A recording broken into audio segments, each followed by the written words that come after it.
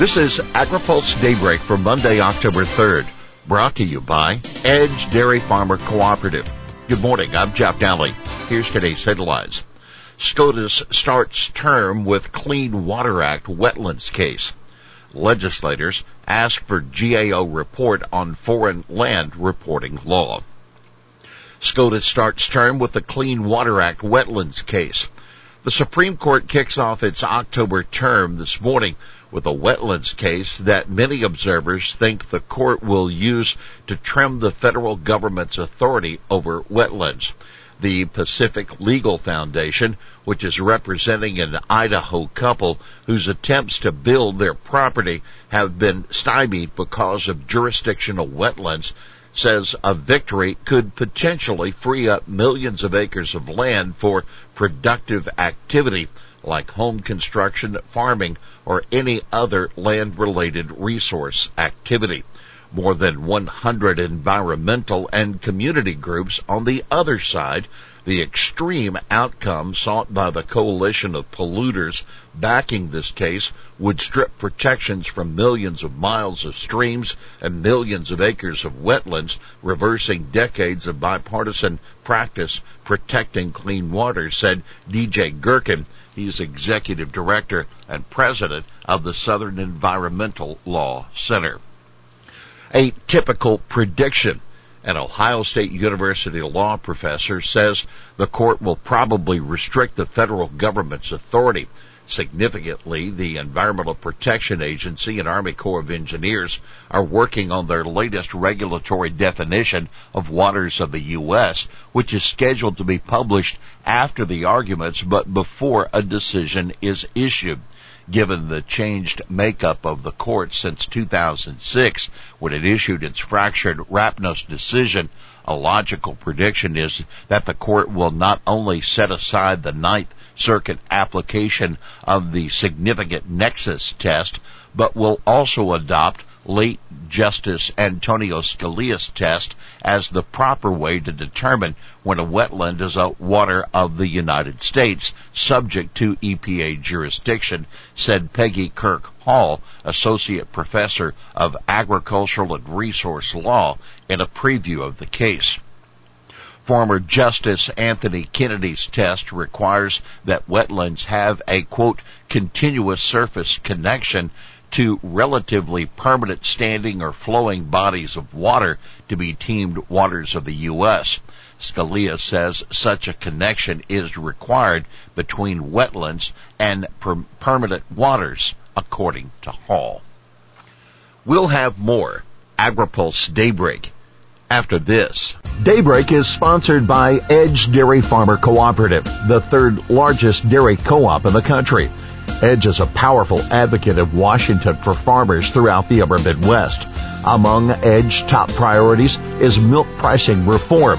Over its long history, the federal order system has aimed to serve farmers by ensuring the orderly marketing of fluid milk. But changing production and consumption patterns are rendering the system ineffective. Edge envisions changes that create flexibility, promote fairness, and strengthen the relationship between farmers and processors. Welcome back to AgriPulse Daybreak. Legislators ask for GAO report on USDA enforcement of foreign land reporting law. Representatives Glenn Thompson and James Comer, along with 120 Republican House members, sent a letter to the Government Accountability Office on Saturday requesting a study into the Agriculture Department's enforcement of the Agricultural Foreign Investment Disclosure Act. AFIDA, passed by Congress in 1978, requires foreign investors to file a form with their local FSA office after purchasing or divesting of land. But an AgriPulse investigation found that USDA relies heavily on investors to voluntarily report acquisitions, has only 3 employees who oversee the reporting law, and counts on violators to turn themselves in. The legislators asked the GAO to study the USDA's procedures for collecting data on land acquisitions. If the Agriculture Department should partner with other agencies to accurately ensure disclosure and what policy improvements could be made to strengthen the reporting. Now keep in mind, USDA data indicates that 37.6 million acres, or about 2.9% of the nation's total farm, ranch, and forest land, were under foreign ownership in 2020. About 32% of the foreign-held acres belong to entities owned entirely by Canadians and by U.S. corporations with Canadian shareholders. Lawmakers demand answers on massive aid fraud. House Republicans are demanding that USDA turn over documents related to a massive $250 million fraud case in Minnesota. The Justice Department has accused a group called Feeding Our Future of bilking the government out of COVID-19 nutrition assistance intended for kids. The lawmakers, who include the ranking members of the Education and Labor Committees and the Ag Committee, say in a letter to Ag Secretary Tom Vilsack that the, quote, allegations raise many questions about the management of these programs by the Biden administration. Lawmakers leave unfinished business. The new fiscal year is underway, and the government is operating as usual thanks to a stopgap spending bill that President Biden has signed into law. But lawmakers have scattered for the campaign trail, leaving behind a lot of unfinished business for the lame duck session, including legislation needed to fund the government for fiscal 2023. The Senate has failed to act on a pair of bills aimed at increasing competition in livestock markets, including the Cattle Market Transparency Act. The House last week advanced an extension of the Global Food Security Act that would reauthorize the Feed the Future program through fiscal 2028. The bill also would increase funding for USAID's Emergency Food Security Program, which is used to provide cash assistance and vouchers to address crisis around the world. Several pending nominations are important to agriculture, still hanging in the Senate.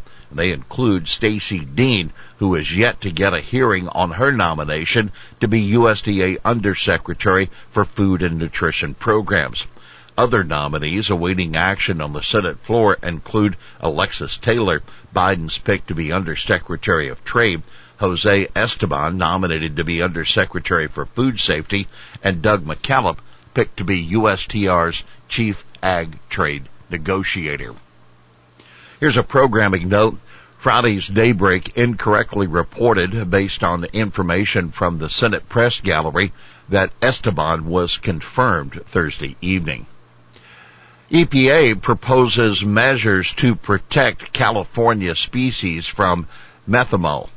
The EPA is proposing strategies to reduce the impact of the use of methanol on 3 endangered species in an attempt to identify mitigation early in the pesticide registration review process. To mitigate potential risk to the valley elderberry longhorn beetle, the vernal pool tadpole shrimp, and the California tiger salamander, the agency has developed measures, quote, that are expected to reduce their exposure to methanol and their likelihood of being adversely affected. Proposed measures include prohibition of methanol use in some areas and measures that minimize methanol spray drift and to run off into areas that extend over the pilot species range and critical habitat. USDA report shows tight soy and corn stocks.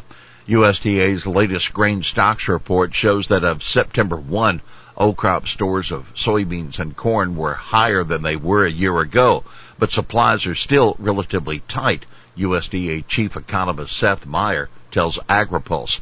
The NASS report released on Friday showed O-crop soybeans in storage totaling 274 million bushels, and the total was 1.38 billion bushels for corn. Department of Justice struggles to stop sugar merger. The Justice Department has suffered another setback in its effort to block United States Sugar Corporation's acquisition of a rival processor, Imperial Sugar Company.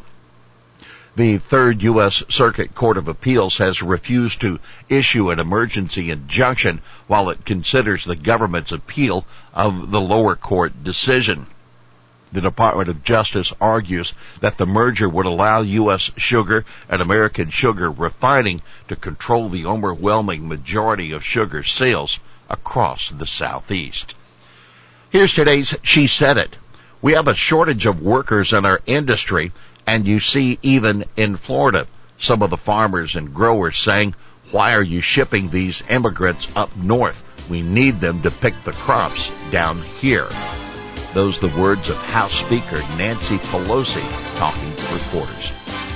Well, that's Daybreak for this Monday, October 3rd, brought to you by Edge Dairy Farmer Cooperative. For the latest news out of Washington, D.C., visit agripulse.com. For AgriPulse Daybreak, I'm Jeff Nally.